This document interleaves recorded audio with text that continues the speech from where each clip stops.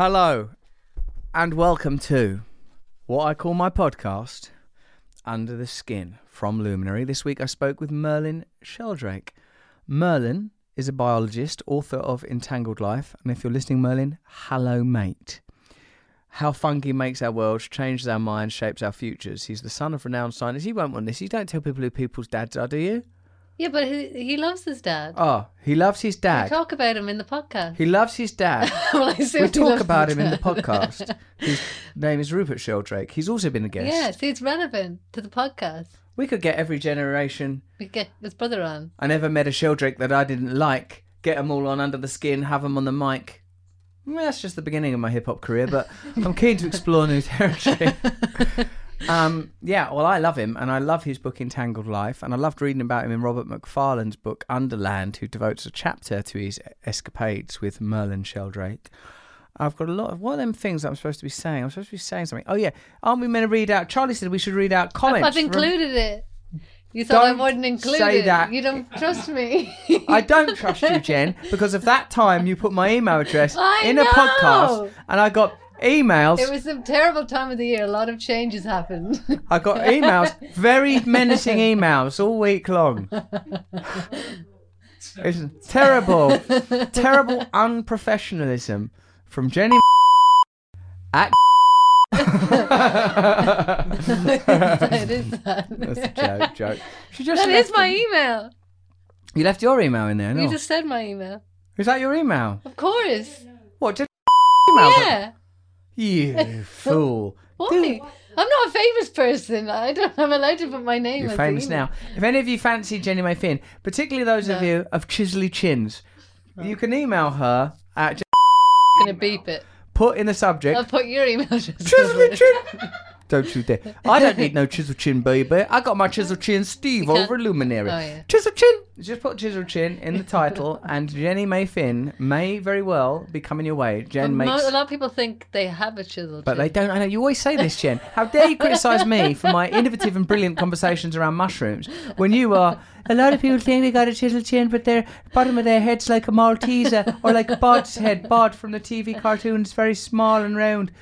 I've got a chisel chin, Yeah, but you I? won't shave your beard. My daughter goes to me, Dad, where your chin? Where your chin? She says. I go, here, it's here. No, you can't see it. Why does she even want to know where a chin is? It's obvious anatomically. I'll shave it off. She doesn't know what you really look like.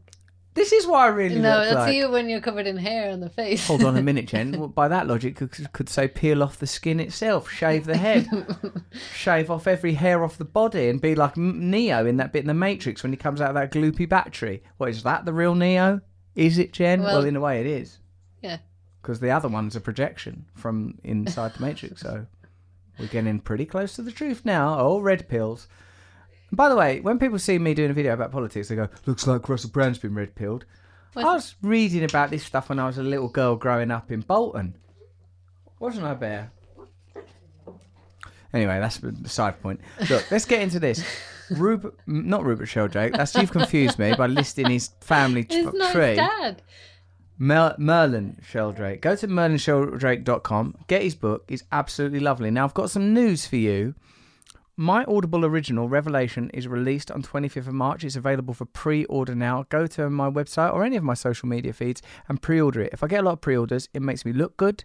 It makes me seem important, and that in turn makes me feel important. Because as you know, I've based my happiness on external stimulants. Don't ever do that. But if you want the book, it's pretty good. In Revelation, I talk about how the pandemic sent us all into a kind of monastic hermitude, and it revealed the truth about who we are and that we have to let go of our attachments to material things. Now, ironically, I recognise I'm trying to sell you a book on that basis, or an Audible original, because it's not a book. Nonetheless, it's still, as the title suggests, full of deep revelation. Check it out. Here's some comments from the episode with David Kessler. Quite moving, wasn't it, Jen? Yes. But I didn't cry, though. No, almost. That's right, almost, but didn't. Puffy eyes, but you don't really cry. You just get puffy eyed, don't you? Yeah, I don't really cry. Do I just get puffy eyes? Yeah. Puffy eyes. Do you just keep them puffy because you don't want the tears to come out? So they get all puffed up with tears. If you think that my eyes are like little puffers that soak up tears, Jen, is that what you think they are? Perhaps. They're all full of tears, but you won't let them out. You're a cold-hearted, hard-shelled hermit crab, leech, steal a shell. Here are some comments from Claire Louise Compton. Wow. Yeah. Powerful. Moving. Grief is definitely a very personal journey that waxes and wanes but never leaves. Oh, this is beautiful. And Mr. Kessler describes it beautifully here when he says that if you want to love, you need to know how grief comes at some point. Oh, no, I love so much. Oh, God, I can't take it. Leads me into terrible pits of despair. This sort of discussion is essential, never more so than now. Thank you both. Prayer hands heart. Christinek.25. Grief is tough stuff. I pray for everyone who's grieving the loss of a loved one right now. Nice. Layers of healing. Yup. No one here. No one's getting out of here alive. Cool. Bit Jim Morrison. Cool. Rubs finds. This was such a beautiful episode because we want to give a shout out to you, our listeners. You are listening to us and we are listening to you. Yeah? Do you like that phrase? Could you see that on a cup? And we're listening to you. You're listening to us, we're listening to you. What do you want to have in it? Puffy eyes, and one of your phrases. You could have a nice cartoon of your eyes all puffed up. No, I don't want that. You say click instead of cleek. Yeah. That's not right. Rubs finds. This was a beautiful episode, very genuine heart. If only we could acknowledge that we are connected through our suffering and ultimately death, maybe we could love more and appreciate every moment. God, that was so beautiful. Thanks you lot for writing these things. Shout outs to, here's a shout out to, because this is the 1990s after all. Yeah, we're on the radio. Big shout out. Like when you're listening to pirate radio when you're a kid and you go, big shout coming out, and then you sort of, it's like, I liked that sort of thing when I was little. I didn't ever really feel included, to be honest. I was a strange boy, but I enjoyed, being on the periphery, looking in. There's a shout out going out to Andrew Wright, who's listening on his drive to work. Concentrate, Andrew. Dan Monaghan, whose favourite bit is Russell and Jen's banter decanter. Let's call it the banter decanter. There could even be a sting. Banter decanter. Decanter, and it would echo. Banter when decanter. When does the sting come in? Just before. And what I hope is that Merlin Sheldrake's not patiently listening to this, because he seems like someone who wouldn't fast forward to his bits. Yeah, he's probably listening. No, I'll fast forward to that. That's inane. I'm not listening to that. That's asinine. I liked him. I don't know why, but I immediately thought of who I wanted to fix him up with. I assumed female, but I didn't inquire. I was thinking, it's nice to have Merlin Sheldrake Wait, you around. just want one of us to go out with him so he can be around more. I don't know why it is deep if you examine it more deeply, but it seems like it's a bit like that, yeah. It would distract from work though. Yeah, Merlin wandering around, digging stuff up, planting mushrooms on things, playing his piano to a mushroom. He does weird stuff. That sounds awesome. Well, yeah, he's brilliant. All right, well, let's try it. Merlin, if you're listening. He might not be, because he listened to it because we sent him it as for his archives, didn't we? Oh, yeah. And I've listened to it. There's no need to listen to it now. Yeah. With 10 minutes of absolute gack up the front of it. The banter decanter. Banter I don't like the decanter. word banter, though. Why? Do you like the word decanter? Yeah. So what are we going to call it then? The conversation decanter. Such a wasted opportunity. Decanter reminds me of wine or something. Well, we will. That's the main use of the word But banter decanter. reminds me of late night in Dublin. Like TalkSport Radio, but which I quite like. No, like people Jason drunk in a Cundy. pub or something. Banter. Yeah. But it is banter, Jen. This is banter. And it has been decanted. Okay. Like, I'd like to use the word decant in different contexts. Like, if you might like to decant that, it might be a nice thing to say. Yeah, start saying it. I've decanted that. Does it work for everything or just... Well, like you could decant an idea. Say, could you? Why not? All right, come on, let's get on to Merlin Sheldrake. No one wants to listen to this. No one in the world, except for the people that love the banter decanter.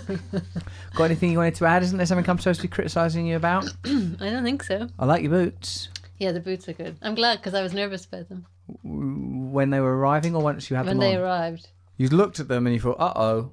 Yeah, I thought this is a statement.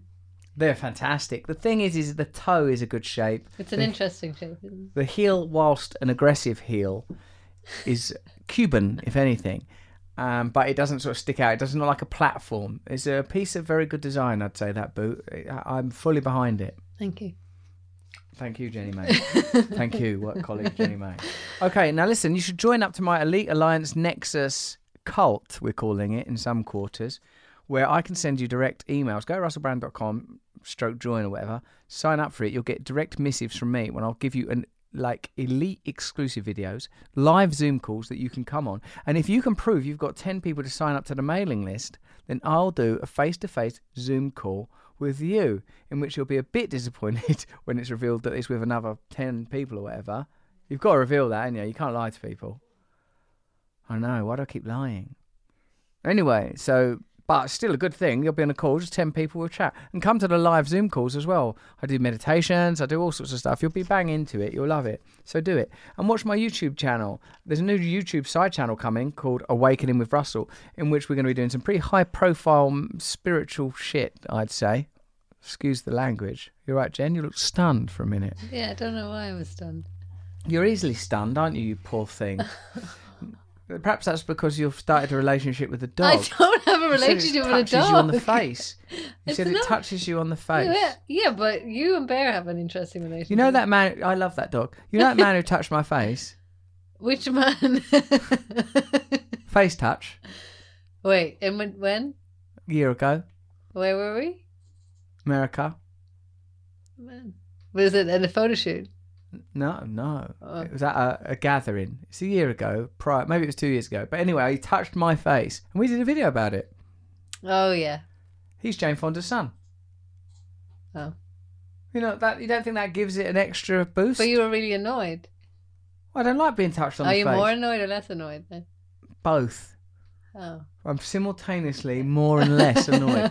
Less because I saw him on this documentary and he was absolutely lovely on that documentary.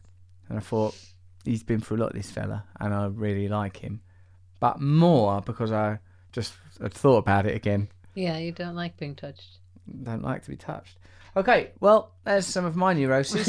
Now let's get on with the show.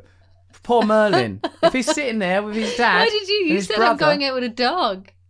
Well, Jen, something's going on to tell a creature you love it and then to touch its face. Yeah. You do it all the time. Well, with my boy, he's such a good boy, though. He's a good lad. Anyway, look, follow the YouTube channel, follow the side channel, follow me all over the world if you like. But most importantly, that's now Merlin Sheldrake, a serious academic, a brilliant communicator, a vocabulary like I've not heard for a very long time. I was just sitting there trying to memorise words and sentences he was saying. It was so beautiful. I bet that dude speaks, or not speaks because I don't think he can speak, but knows Latin. Yeah, I bet he does. Because the way, oh man, it was beautiful stuff coming out of him. Anyway, have a listen, have a little learn. See you after. Trying to achieve equality with the annihilation of category is not a successful route. Yes, that's exactly right. We're in this era where it turns out we were never the boss. It doesn't look like an ideology. What's beneath the surface of people we admire, of the ideas that define our time, the history we are told? Welcome to Russell Brand. Under the Skin. Hello, Merlin. Hi, Russell. My podcast guests are getting younger. And better qualified. And more Dionysian. You look very well. Here, I've got a copy of your book, The Entangled Life, and I'm really grateful to you, Merlin, for coming on the podcast. And we had your book anyway, by the way. My wife bought it. She's fascinated by the subject and by Paul Stamets, and we've talked about your father's work a good deal. I understand what this book is about, but can you tell me what is the underlying and what a pertinent word that is idea behind it? I suppose in some sense, on a basic level, it's an introduction to a kingdom of life, a little understood kingdom of life, and the kingdom of life is that of fungi. And fungi there's many ways to be a fungus, and so there's no way that in one book I could talk about the fullness of fungal life. But this was intended as an introduction, as a way to perhaps to alleviate our fungus blindness, and to serve as a reminder maybe, or invite people into an understanding of life as bound up inextricably in networks of relation and interdependence. And also part of the book is to suggest that fungi can help us think in new ways. They're such unusual organisms. They behave so strangely that I think they can help to soften some of our calcified categories and lead us into new ways of thinking. Do you think that many of the problems we face now are based on motifs and ideals around individualism and separateness and even perhaps utility. And how do these ideas represented in this biology challenge that? And is there anything around sentience? Like, I think it's, even for me, you know, I feel like I have very particular ideas about what sentient life is and what sentient life looks like and behaves like. I'm a fan of Terence McKenna, and, you know, obviously one of his most famous ideas is that we evolved in symbiosis with fungi and that our intelligence and perhaps even our DNA is sort of integrated with the mushroom. And I wonder, do you I know that you have sort of similar interests and sort of familial connections to Terence McKenna. Do you share any of those ideas, and is any of that stuff relevant to you? Yeah, it's a good question. Without a good answer, but we can speculate, which is fun. But Terence, so the Terence's stoned ape hypothesis being that the ingestion of psychedelic mushrooms deep in prehistory catalyzed the expansion of the hominin brain and the acquisition of new faculties and levels of awareness that weren't present before. So they were somehow a trigger for us to become humans. And there's certainly something to be explained. There was a huge boom in our brain size from about 3 million years ago to about 200,000 years ago, when recognizable humans arose. And in that 3 million year sprint, our brains grew to 4 times the size that they'd grown in the previous 60 million years of primate evolution. So there's a rapid expansion of brain size. And why did this happen? Terence suggested that it was psychedelics, and particularly psychedelic mushrooms, that caused this. I don't know if that's... I don't think that could be just the only reason. There's a very plausible case made that it's partly because of our discovery of fire and how to cook food. And so the amount of energy we need to divert to our guts was reduced because cooking food made this all so much efficient. And we had much more energy that we could put towards our brains. Our brains are such hungry organs. They make up 2% of our body weight, but take 20% of our energy at rest. So that energy's got to come from somewhere. So, of course, there's the cultural influence of psychedelics is profound, as we know in modern history, as we're pretty sure in antiquity, and it seemed very likely in prehistory. So there's no unbreachable divide between cultural effects of psychedelics and biological effects. You can imagine, for example, someone having a mushroom trip deep in prehistory and had the idea to domesticate fire, to start cooking food, and then that domestication of fire went on to cause a huge transformation in our physical biology over generations. So there's potential there for interplay. Yeah. Well, I know we're sort of somewhat out of your field of expertise, although you wouldn't know it from how lucidly you explain it.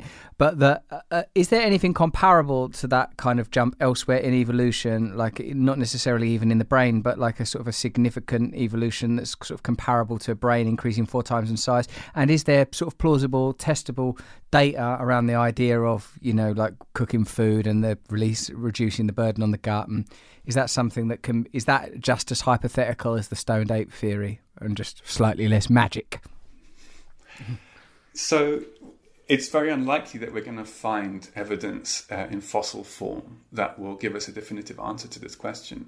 There have been developments in studying of our genome and the kinds of mutation that have been required to allow glucose uptake to be more efficient and be diverted to our brain rather than our gut. But those just suggest what's needed to happen in our body to make these changes happen. They don't say why those mutations occurred or what created the conditions for them to occur. So I think we're always going to be left speculating about this, which is fine. It's a fun and exciting subject for us to delve into.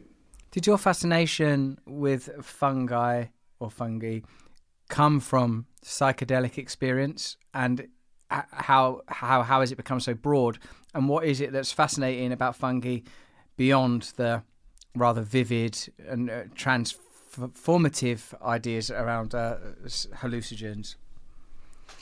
Well, that was one thing that interested me when I was 15 or 16. It was that period, I don't know if you remember, Russell, when fresh magic mushrooms were legal and you could buy and sell them on the high streets. And so, in 2004, 2005, and so around that time, like many others, I ate magic mushrooms, and I had very interesting times exploring these states of consciousness.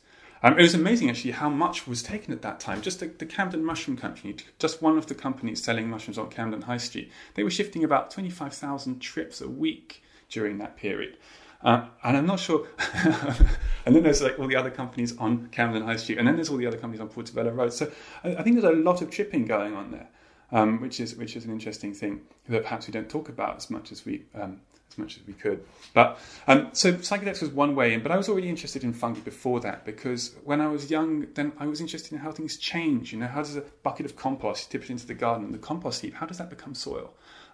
How the leaves decompose? These seem like really big, dramatic happenings in the living world. And when I asked about this, how did these things take place? And the microbes and fungi were explained to me. I was amazed that there could be such powerful organisms capable of such powerful transformations that were invisible to me, that were not perceivable to my unaided senses.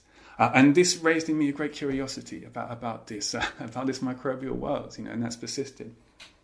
There's a lot of ideas, it seems, about how the this invisible world that you describe could be mobilized to address some of the sort of severe global problems that we're encountering, ecological issues. Will you talk to us about some of those, Merlin? Yeah, I mean, there are lots of ways that we can partner with fungi to help us adapt to life on a damaged planet. Of course, fungi underpins the whole biosphere and have done for over 1 billion years. So it's more a question of, it's not like fungi will be necessarily doing hugely new things. It's more that we're becoming more mycologically literate and using our mycological literacy to create new technologies that can lead us out of some of our ecocidal tendencies, perhaps. So there are a few ways to think about it. There's fungal foods. People have eaten mushrooms for a nobly long time, but besides mushrooms, there are lots of exciting possibilities for developing like protein-rich meat substitutes from mycelium, which can be grown very fast. Don't need to cut down the Amazon to grow cattle, etc. There are fungal building materials that can replace plastics in many applications, and so not only can you harness agricultural waste, which you use to grow the fungi, but you can help to disrupt these polluting industries. Then there's fungal medicines, and this has obviously been a thing for a while. Penicillin is a very famous example of a fungal medicine that's had a big impact. Psilocybin, as you say, is another. But there are many other possibilities here, and Paul Stamets, for example, has had a lot of success in treating colony collapse disorder in honeybees with fungal antiviral compounds, and that would obviously be a huge boon if we could harness that. And then there are the possibilities in agriculture and forestry. The industrial agriculture is enormously damaging and has developed without taking account of the life of the soil. Same with a lot of forestry. Forget that most of our forest is underground. And that if we don't think about these sub-visible hidden realms, then we're going to get into more trouble than we've got ourselves into. So the role for including fungi in agriculture and forestry, more sustainable techniques, is huge. There are many others, but perhaps I'll stop there. What does it indicate, do you think, about our world view that such utility remains unaddressed? Do you think that's just to do with, I don't know, the sort of slow progress of science and our ability to understand and translate potential use of a life form such as this? Or is it an indication of a kind of ignorance, particularly when coupled with the kind of, I don't know, historical and almost mythic significance of mushrooms and the way that motif recurs sort of through folklore? Does it suggest to you that there is some sort of deeper relationship between our species and the many species of fungus that you're talking about? Yeah, well, there's a very deep relationship between any living organism and fungi, because fungi have played key roles in the evolution of plants. For example, plants are fungi that have evolved to farm algae, and algae that have evolved to farm fungi. So anything that we think of as life on land, there's a fungal backstory there. So we are inseparable from a history of fungi, and but I think there are reasons for this neglect. Some people describe mycology as a neglected mega science, and fungi have received a fraction of the attention that animals and plants have over the years. And part of that was because they were seen to be a sort of plant until the 60s, when they won their independence, taxonomically speaking, along with bacteria. And so that meant that you couldn't have departments of fungal sciences. There was departments of animal sciences, departments of plant sciences, but there was no special place to study fungi. They weren't the same professors, the same number of students, the same amount of funding. They're kind of institutional neglect. And thankfully they're starting to change. But then there are other reasons that go back beyond that. Fungi live most of their lives as mycelial networks, branching, fusing networks of tubes. And out of sight. Mushrooms are just the fruiting bodies of fungi. So for much of fungal life is not readily available to us. Imagine how little you'd know of an apple tree if all you saw of it were the apples that it pushed up through the ground for 2 weeks every year. There'd be a lot that we just simply didn't know. So I think part of it is to do with their hidden lifestyles and how much they are enmeshed with their surroundings. And so, in general, though, I think there's big changes that happened in 20th century biology to do with our understanding of symbiosis and the importance that symbiosis has played in the evolution of life, rather than thinking about evolution as a story of unmitigated conflict and competition. That actually there's a huge role for cooperation, and that the intricate and intimate interplay between different organisms has shaped much of what we see around us today.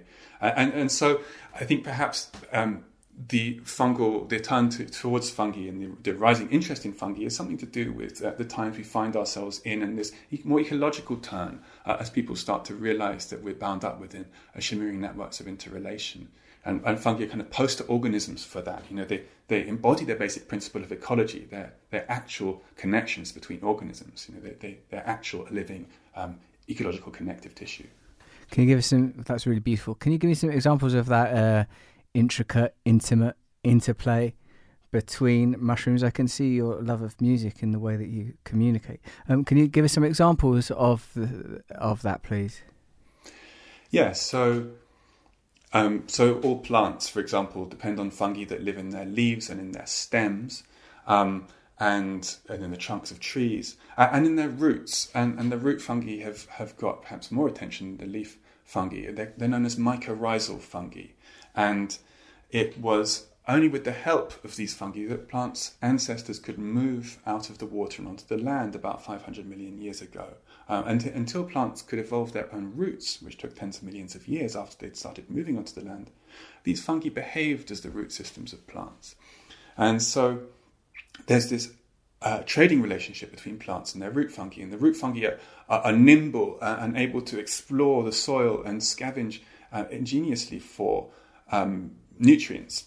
And the plant is able, the foundational superpower of plants is their ability to photosynthesize, to eat light and carbon dioxide and create energy-containing compounds like sugars. And they can trade those sugars with the nutrients that the fungi have acquired from the soil. And these relationships are very dynamic and intricately managed. There's the fungal network can be connected to multiple plants, and a plant can be connected to multiple fungi. And the amount of trade that takes place between these organisms changes depending on what's going on around them, depending on who else is involved, what season it is, how available nutrients are. And so this is a really, it's very busy. It's very busy.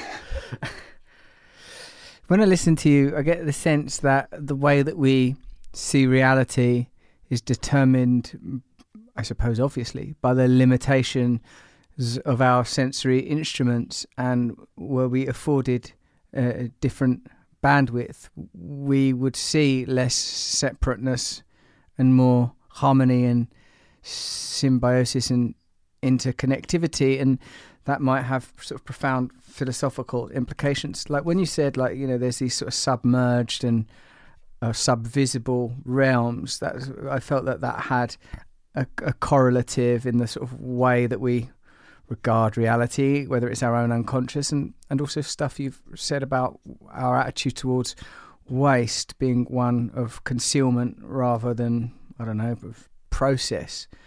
And also our ideas around separateness and interconnectivity. It's like our models of reality are suffering because of our ignorance in this area.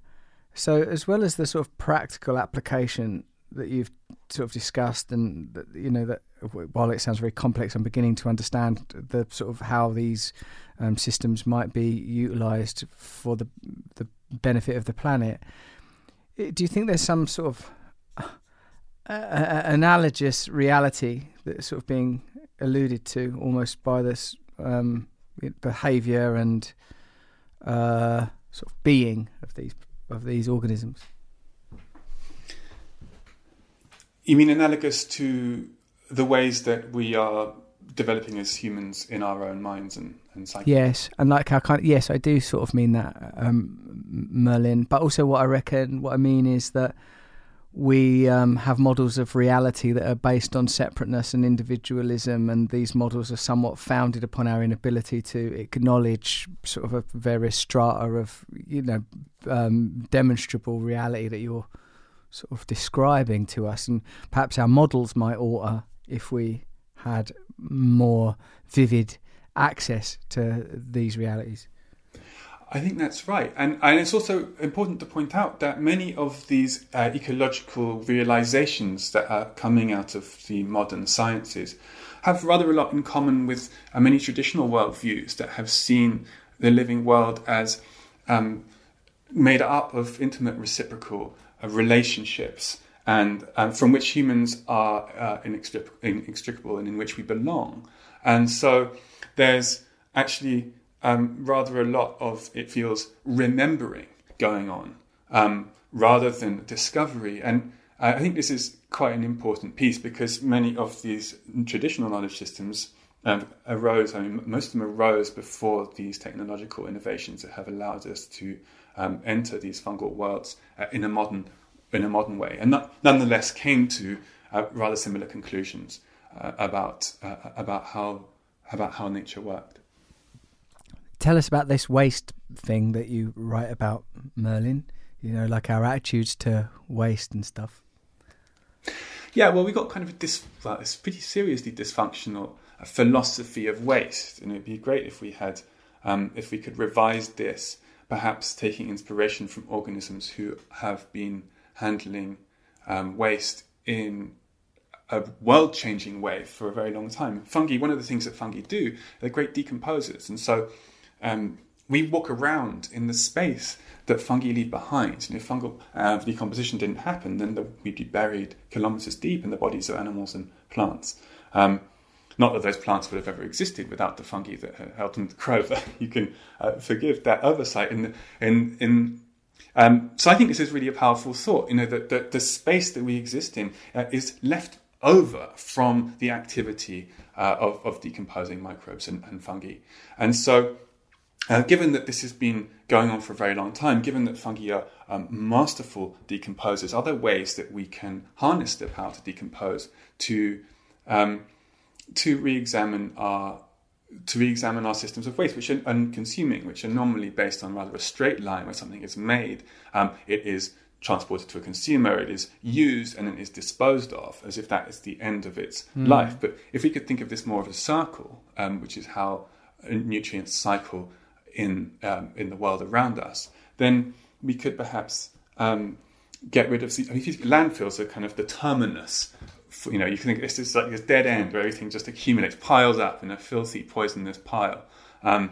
a massive heap of waste, which speaks to our inability to think in terms of cycles. And so I think fungi can help us to think in terms of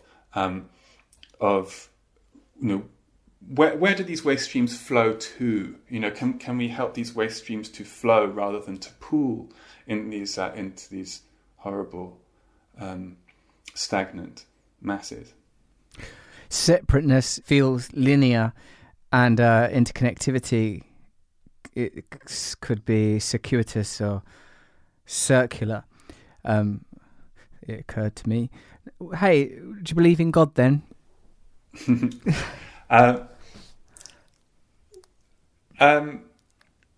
It depends. Yes Depends or no, Merlin. Yes or no. I tell you, a God that I don't believe in is the God that is commonly discussed by a number of celebrity atheists, which is a sort of craftsman God that created all things, and then like a giant machine, a clockmaker, and then stood back, and then kind of retired. And this is not a kind of God that I believe in.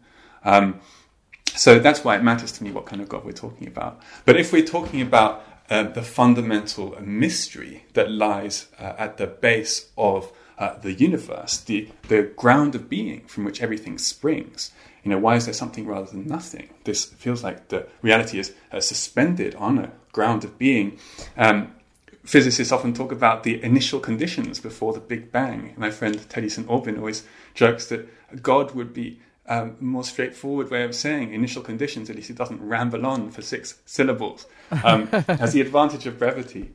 So I think there's a profound mystery. There's a kind of wellspring of being, and this is. I'm happy to call this God, and happy to think about this as a divine from which life and all creation can proceed.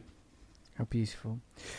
And do you think that those models, those, the craftsman metaphor and the kind of mechanical, that sort of the inventor model, is a sort of a cultural one and a straw man at the same time, or clockwork man, I don't know, like that sort of prevents us from accessing the possibility that nature is continually providing us with kind of living poetry that sort of leads back to the idea of mystery, interconnectivity, oneness, perennial notions that recur throughout, folklore. Do you think that this kind of state of cynicism, skepticism, individualism, and materialism, like this post-rational bewilderment, as it were, is something that facilitates the kind of nihilism and that you said something like ecocide? Like, do you think that it's that it somehow engenders these conditions? Yeah, I think so. If we think about ourselves as neatly bounded individuals separate from all other humans and also separate from the living world that we're embedded within, then we can justify ecological devastation. We can justify exploitation of other humans because it's separate from us. There's some sense in which I'm not saying that those justifications are valid. I'm just saying that that's a way that justification can be mobilized. But if you think about yourself as having rather soft edges, expanded edges, and you think about the air that you breathe, which forms a crucial part of your bodily systems. Think about yourself as all living organisms, as a process rather than a thing, as a system through which matter is passing. The stuff that made up the Russell 3 years ago is different stuff from the stuff that makes up the Russell of today. If you think about ourselves as these flowing systems rather than neatly identifiable things, then we end up in rather a different place, because it becomes harder to make excuses about ecologically destructive behavior or otherwise exploiting humans, because these are not separate from us. We can't think of our lives as separate from these other lives, these many different sorts of other lives. So I think there's individualism and neat separatism does have a lot to answer for. And I think a worldview that shifts more towards interrelationship, inextricable interrelationship. It's not just, interrelationship also simplifies it. It makes it seem like there are two individuals that need to be related. Whereas really I think of it more like, that drawing, Escher's drawing hands, where one's drawing the other one and the other one's drawing that one at the same time. Yes. You can't have one without the other. And it's rather like that when you have these nested symbiotic relationships. We contain bacteria, Porgidian bacteria, and fungi and viruses without which we couldn't grow and behave as we do. And big bacteria contain small bacteria, and bacteria contain viruses, and large viruses can contain smaller viruses. And this is just how life works. It's impossible to think of neatly divisible individuals. At least when you look at the story of life in this way, it becomes clear that the individual is not an actual fact, but a category that depends on one's point of view. And I think that's quite helpful.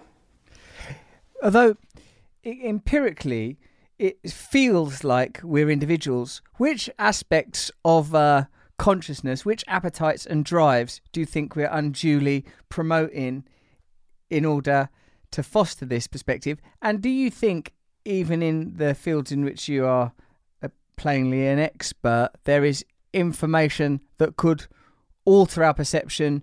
And I don't mean sort of theoretically, because you've sort of already done that. I mean, do you think there's a way of changing the experience of being an individual?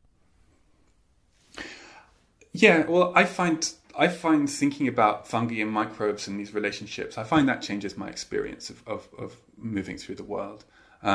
If I think about the plants that I eat, not as, say I'm holding a tomato or an apple or whatever, if I think about this as a visible outgrowth of a network of relationships, then that rather changes my experience of the apple and the eating of that apple. So I think these ideas themselves have power to change our experience, especially when told compellingly in the form of stories.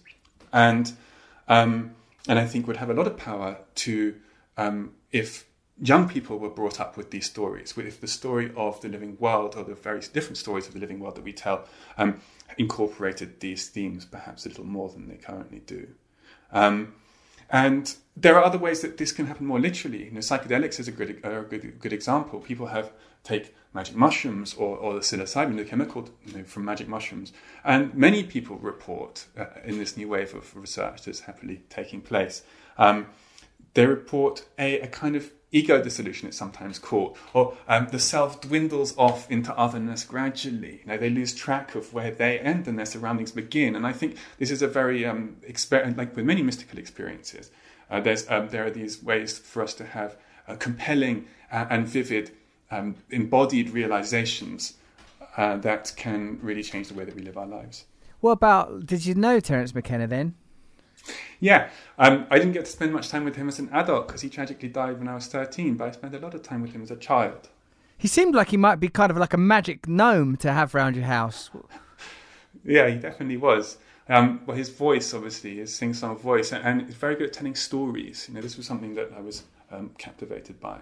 Did he interact with you? Was he interested in you when you was a kid? Yeah, I mean, he and my father and Ralph, their friend, they were always getting together to do trialogues, their trialogue conversations. And so there were quite a lot of chances to spend time with Terence, because whether in England or in Hawaii or in America or Canada. And yeah, he had a very, very powerful imagination, and also this amazing ability to leap across the different disciplines. What I now recognize as different disciplines, because I've been educated into different disciplines, whereas as a child it just seemed like a normal thing to do, with little regard for boundary and division between these disciplines. A kind of irreverence, a playful irreverence, which I find inspiring and very much respect. Yeah, he had a lot of sort of powerful trickster energy going on, and sometimes the depth of knowledge, and like even in terms of vocabulary that he has across, as you say, a multitude of disciplines, is be beautiful, but not baffling. Kind of just overwhelming to experience. It was incredible. Like your father, what was your relationship, if you don't mind me asking? Do you get on well with your father? Very well, yeah. Oh, how beautiful. And what about the Anglicanism, which I spoke to your dad about, and I thought it was very sort of beautiful and simple when he spoke to me about evensong and Eucharist and principles of Anglicanism, pilgrimage. I remember a lot of the things he spoke about. What kind of impact did that have on you, and how does it sit with your not conventional but like a academic understanding of, you know, ethnobotany, and like, you know so much stuff from an academic perspective? How does that sit with like that kind of conventional religious stuff?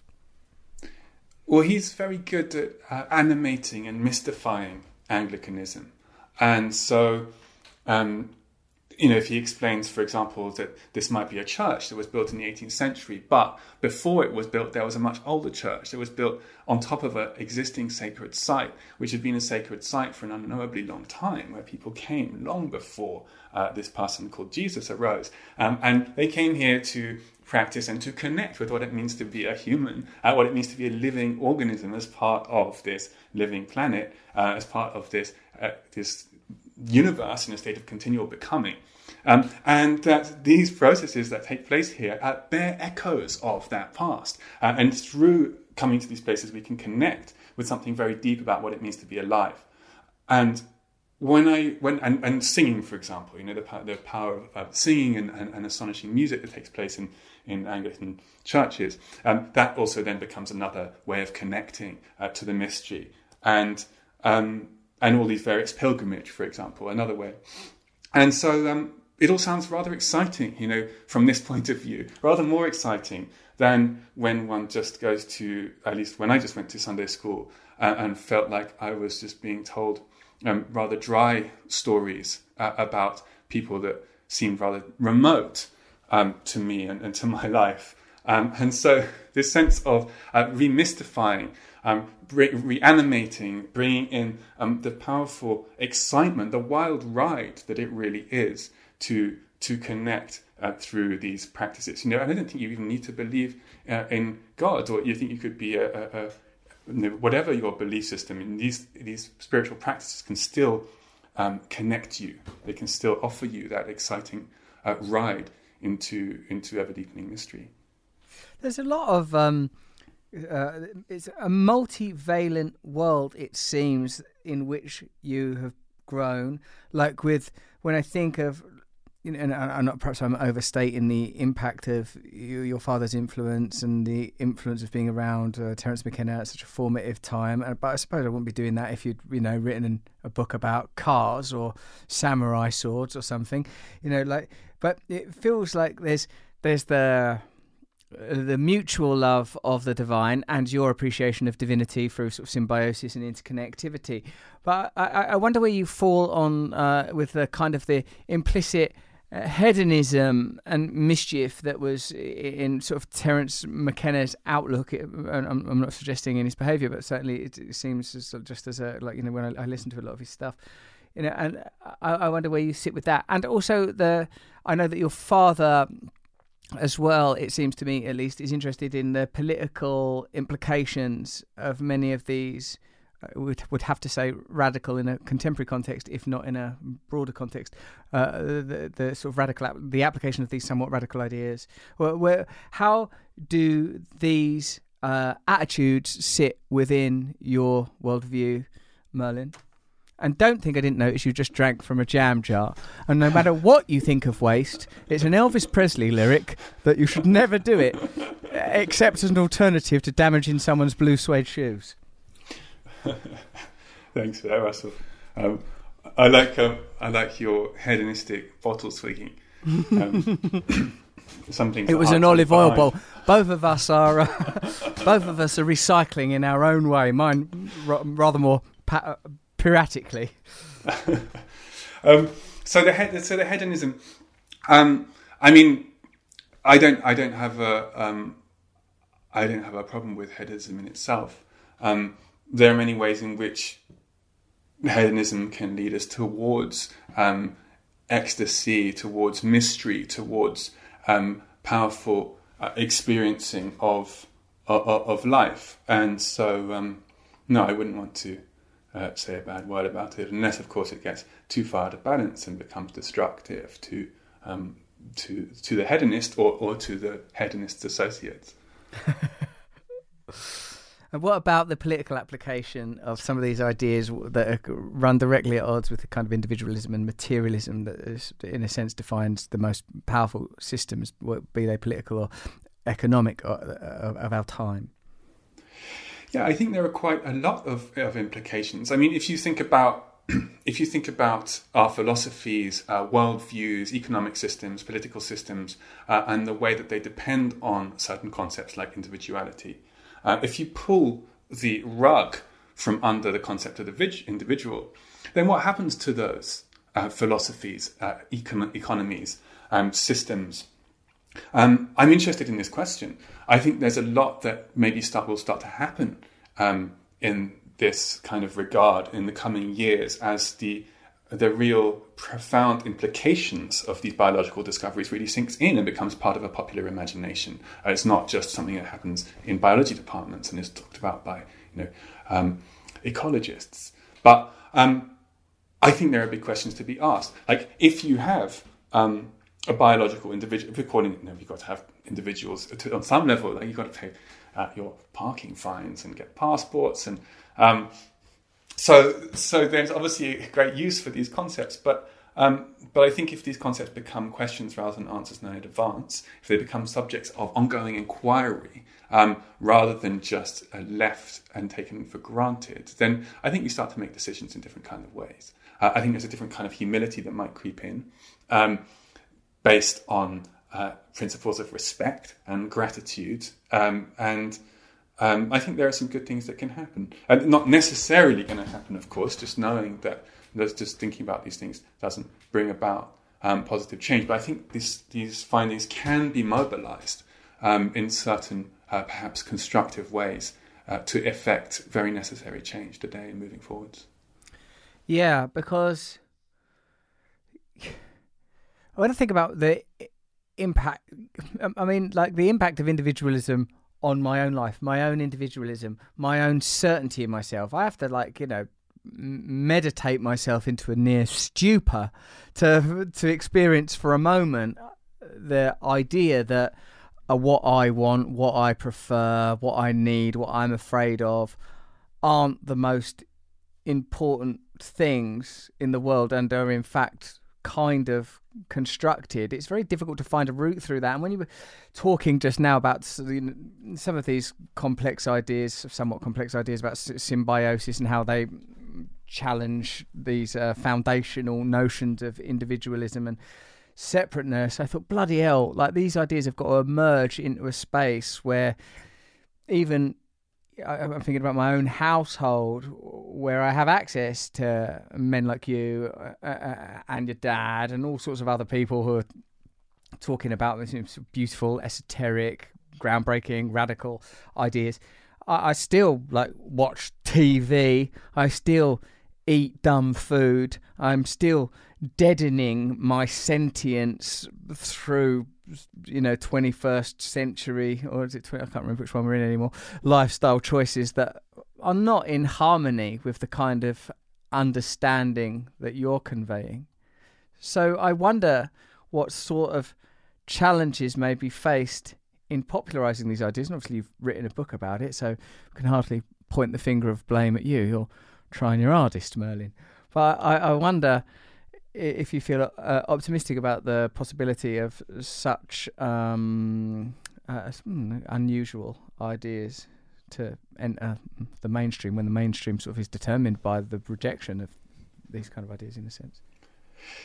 Yeah, I mean, it's all very well to talk about stuff as we know, and people might entertain these ideas at a dinner party and then they'll go home and revert straight back to their behaviour, and things won't change necessarily. So there's nothing to say that the ideas and the stories about these ideas will bring about this change. I think experience is really important. I think experiencing connection with the living world is very important, and I think that's important as in our growing up process and the development of all of us as humans. And I think so some way that this could be perhaps put into practice in a more effective way than just chatting about it would be to expand, say, forest schools or forest school modules in educational programs, so that children had some way of experiencing time outside, experiencing play outside, curiosity outside, have a chance to actually form relationships with organisms that weren't other humans, or that aren't machines, and I think there are ways that we could start to open up educational curricula and make them more fun and prioritize curiosity and passion and connection, and that would be rather an effective way to put these ideas into practice. Yes. Do you have any ambitions to bring your work to young people or even children? Yeah, it's something I'm thinking about now, and how that might work. I live in the countryside, I'm not poor. My kids get to be outside and go to schools or like at least educational, sort of preschool stuff, like where they can be outdoors and we have time. And, I suppose they at least have access to those kind of ideas. And I imagine that in your childhood with a father like yours, I don't, forgive me, know much about your mum, but like that you obviously had access to these ideas pretty early, and that you probably were taught to think critically when you're pretty young and to question things, and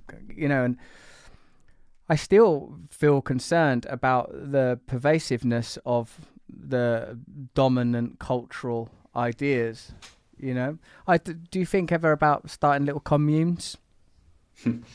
I think you're completely right. You can educate children in whatever way you like, but if they pop out from their official educational time and enter into a fiercely individualistic society, then what are they going to do but conform in some way to that individualistic template that governs all the decisions that they have to make in their life? So obviously, larger systemic change is required. Communes. I never thought about starting a commune. I have a few friends who live in communal situations. I spend time in groups. Have done since I was a child, and I've enjoyed those times. But no, I have no particular ambition to start a commune. I bet you like your own space, don't you? You're probably a little bit shy and a bit strange when it comes to the crunch. You don't want someone hustling past, grabbing your crunchy nut cornflakes at 5 p.m. on a Wednesday. What's your experience then with communes and stuff, Merlin? Where are they? And tell us a bit about it. Well, I think the actual communes. I mean, my parents both teach workshops. They both spent time leading groups, and so I spent time travelling around as a child to various different places where there were group processes in play, and so that's something which is not foreign to me. But I haven't tried to spend my adult life living in this kind of way, but I think there's a lot of lessons that we can play around. I think there's play that can happen in groups where some of these ideas can be put into practice. I think, generally thinking about play as a kind of a lab for ideas and enacting ideas is a really, really promising and has been done, of course, for forever. Alfred North Whitehead, the philosopher, he thinks of human religions as arising from play. Being kind of ritualized play. The religion is not so much about what you believe, it's more about what you do, and that these actions are sort of emerge out of playful, embodied curiosity.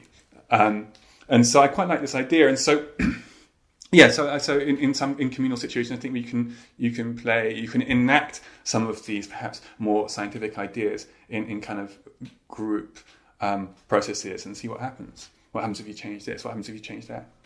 Because there's a lot of solemnity around religion. That spirit of play is often absent. I'm wondering about how different ideologies could be nurtured when the overall conditions are so adverse to that kind of evolution, adverse to that kind adverse to that kind of change. It's something that I think about a lot, creating, I don't know, enclaves for growth and for play and for new ways of being. But I'm aware myself of how tainted, contaminated and embedded in our culture I am. I've been a celebrity, I have vanity, you know. I suppose I've lived in a lot of environments, been drawn to a lot of environments and stayed in environments that really amplify those traits and tendencies. I feel like without some kind of conversion, without what amounts to a spiritual awakening, which if you take that to mean an altering of one's perception, I've been fortunate enough to have, although I would scarcely claim to be the finished article. I feel like I want to exist in communities where that is encouraged and mutual, shared, and a shared kind of experience. And it's difficult to see how, other than, like, curiously enough, other than in my experience with like abstinence-based recovery groups, 12-step groups, you know, a large part of which is sort of contingent upon a spiritual experience and communal support, I've not seen these values much at play. But I'm mindful actually of, I think I read this in, you know, Yuval Noah Harari, and he's sort of, you know, he's pretty by the book with this kind of stuff. He said like that, you know, that the rise of Christianity from where it was, you know, a century before, you know, Constantine took it up to where it is now, he said, is kind of like if the Hare Krishnas was to be the state religion of America in 30 years. Yeah, he's picked a 30-year period before the conversion of Constantine. And like, perhaps it is possible that new emergent ideas based, you know, because I talked to Adam Curtis a lot. I know I'm throwing a lot at you here, Merlin. I'm throwing a lot over your way, but, you know, like perhaps like a fungi, you can metastasize this information into an astute, neat observation that could be easily understood in Latin because your use of the language is so beautiful. Curtis says that we need a new myth. I read something the other day, some Jungian critique about you know, living in an age without a shared myth, without a shared vision. And I wonder if, given the fact that there is a kind of sacrament and a metaphor of oneness all within this, you know, I'm going to call it the cult of the mushroom, which I'm sure you will loathe, with the mushroom just being the fruit and all. I wonder if there's something that could be catalytic in the ideas embedded in this, and is that part of what's drawn you to it? There, I got to a question. Well done. Thank you. So I think there are lots of things in the fungal world and in the way that fungi exist and have long existed and will no doubt continue to exist that can inform our sense of what it is to be human. And in the terms of looking for this myth, you know, I don't know if there'll be one myth. There's always been a plurality of myths. And so if we think about Robert Bringhurst, the poet, he has this very good way of, he talks about science as science understands the world by first translating it into numbers, by quantifying it.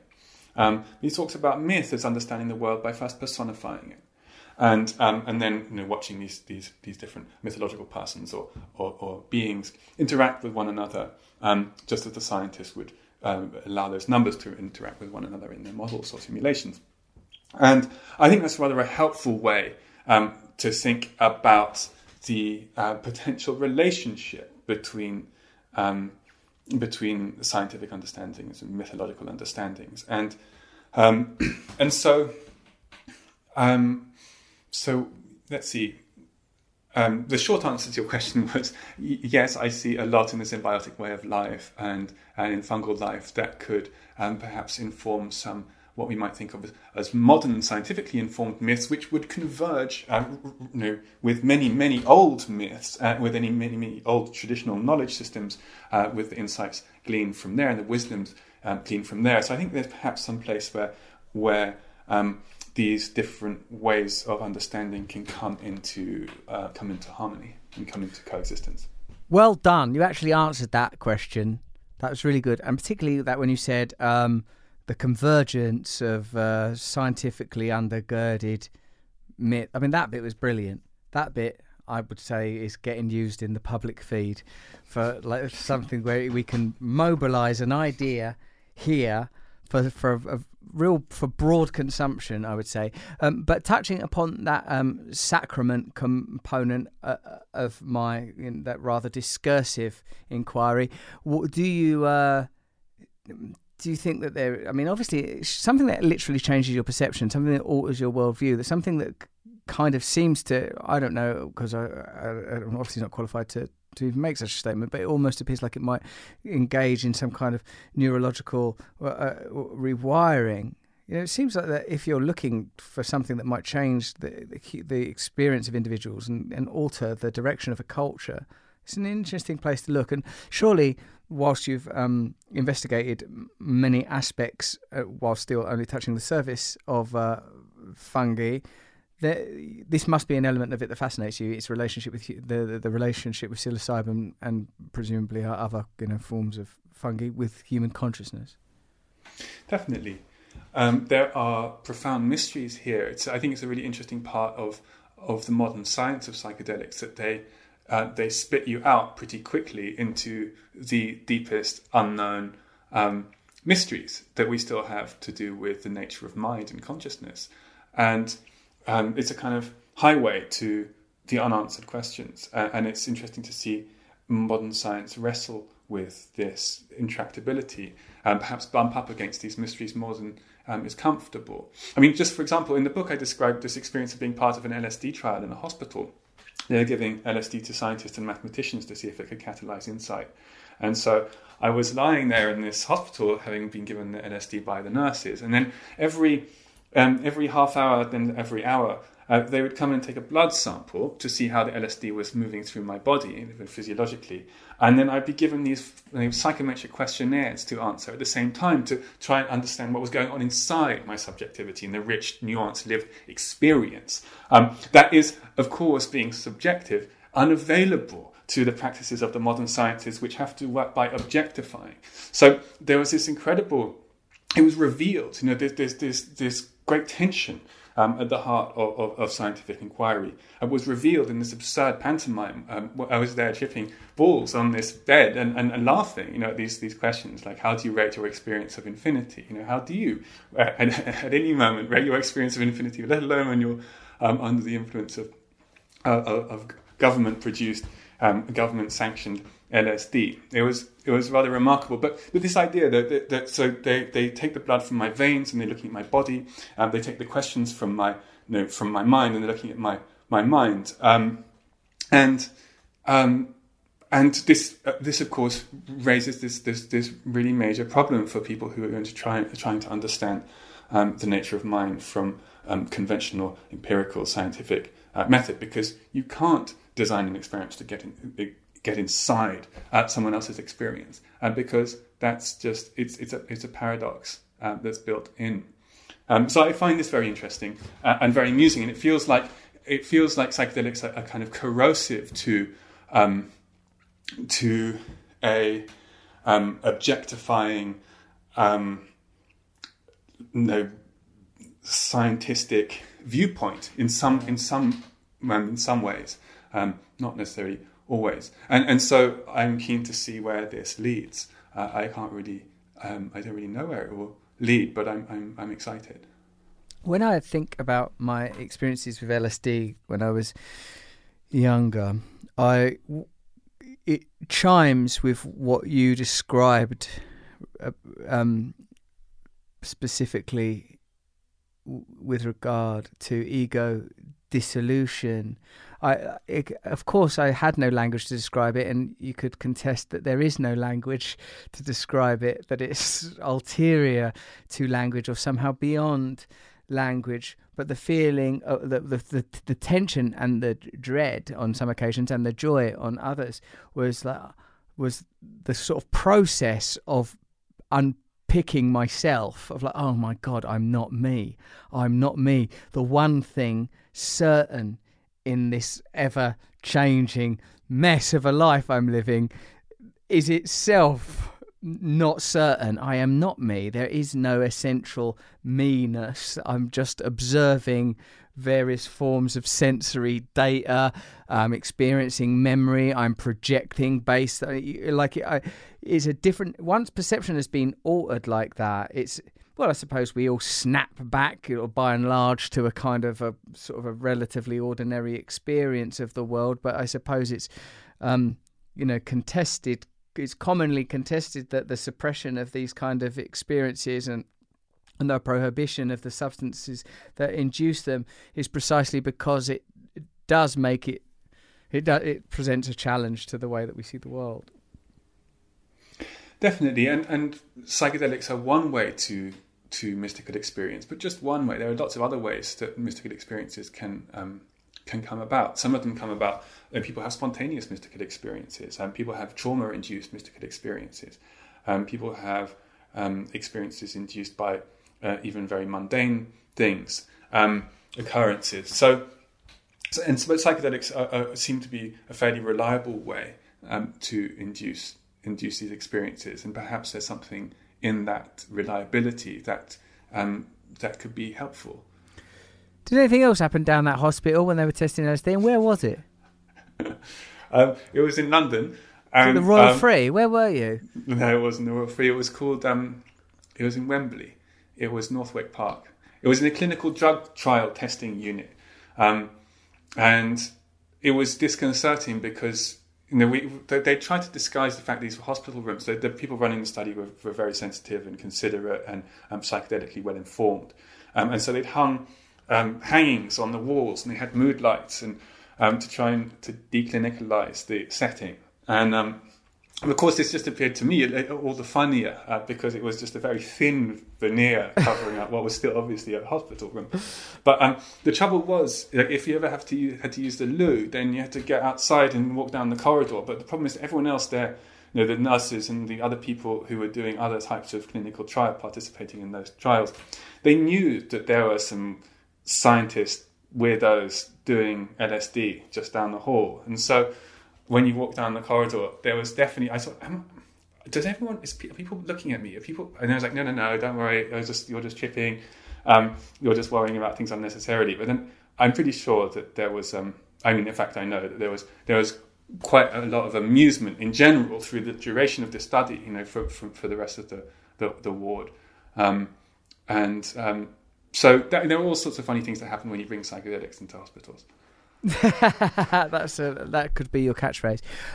Also, transitioning, Merlin, that's challenging at the best of times. But if you're going wandering out of a hospital room with a well-placed tapestry and a dream catcher to obscure the truth beneath it into sort of an overlit fluorescent hospital corridor, that must have been a challenge. It was a bump for sure. Merlin, thank you so much for spending this time with us and for explaining these, not challenging, but sort of intricate and beautiful ideas so charmingly and so passionately and elegantly. I really appreciate your time, and I value your work. I hope we get to speak again. I hope so too, Russell. Thanks for having me. It's been great to chat. I also like to go off and take drugs with you somewhere if it wasn't illegal. And I have this fascination with psychedelics, but I'm in recovery. I talk to people all the time and say, no, it'd be okay. People use psychedelics to get people off heroin, and I say, I'm off heroin. I want to stay off of the heroin. There's such a sort of a roll of the dice. I think I crave the mystery so profoundly, Merlin. I yearn for it. I want it. I've looked for it in so many strange places, and when I think about those sort of clumsy experiences with psychedelics as a kid, and really how that should be undertaken, at very least in a hospital bed with a picture of a wolf looking at the moon, that's the least people could do. Yeah, well, I'm sorry that experience didn't materialise, but at least you were having it. Yeah, it could still yet happen. All right, thanks. Will you give my love to your father also? Will do. Yeah. Ciao. Okay. Bye, mate. See ya. Bye. Well, did you like it, Jen? Tell me your favourite bit of the podcast. What do you mean? What are we looking at now? List? I don't know. You don't. No, I don't know. Because I'd. Could have. I'm trying to. Hop, hop. Click. I don't have a favourite bit. It was just nice listening. But it sounds to him like you've not speak. really been listening. I was. Have you I am edited that listening. podcast? Have you edited it yet? No. You've not even edited it yet. What is your workflow? We're way ahead. Are we? I'm finishing Liz right now. How does this make sense to a listener? You see what you just listened to then? Jenny hasn't even edited it yet. So get that in your mind hole. Yeah. A thing that I've been thinking about with the mycelium network is that perhaps human beings are like it, and that we're connected by invisible tendrils that we don't know how to measure yet. And like when you could probably beam love at people if you wanted to. Is that like Rupert's morphic resonance? Yeah, it is a bit like Rupert Sheldrake. Why bring up Rupert? Just because he's his dad? Because You you're talking sexist about pig. a whole thing being connected. It is connected. The cloud. Ah. Remember we said it was like the cloud. What did we say was like the cloud? The morphic resonance. I love morphic resonance. It's a great theory. And I liked it when Rupert Sheldrake talked about amateur biology and its roots in the clergy. He's a great guest as well. See? Favourite bit. What's my favourite bit of Merlin Sheldrake? Mycelium network, the various The whole thing's applications. about basically mycelium network. Don't you dare come here fresh from a relationship with a hound and criticise me, one of the great broadcasters of our time. Did you watch Star Trek when they had the mycelium network? What do you mean? Is that an episode? It's like the whole season is based on Called Mycelium Network? No, they have a thing in the ship where they can connect to the mycelium network Well, and that's like time nice. hop around. Who's the captain? Pike. Pike. He's definitely in it at some point, Captain Pike. Captain Pike. Nice. All right. Okay. Well, I think You'll like it. I will watch it. All right. Because I'm then not he actually puts in an Star implant Trek yet. of not a mushroom. Why are you rubbing your arm like Because he that? puts an implant in his arm of the mycelium network so he can connect. Connect to it. Well, I do like that. That sounds lovely. All right. I like that. Yeah. That I like. Okay. Oh, Jenny, what are we going to do with you? We're going to have to find some sort of institution that will take you. Okay, well, follow me on all the internet sites that you can, for heaven's holy sake. Sign up to that mailing list if you want more of this stuff. Thankfully, Jenny doesn't participate in those videos, and I write the email absolutely alone. No, actually, Charlie helps with that. You're right, Charlie. Charlie's looming at the precipice. All right, that's the end of the podcast. Thank you for joining me on Under the Skin, only from Luminary.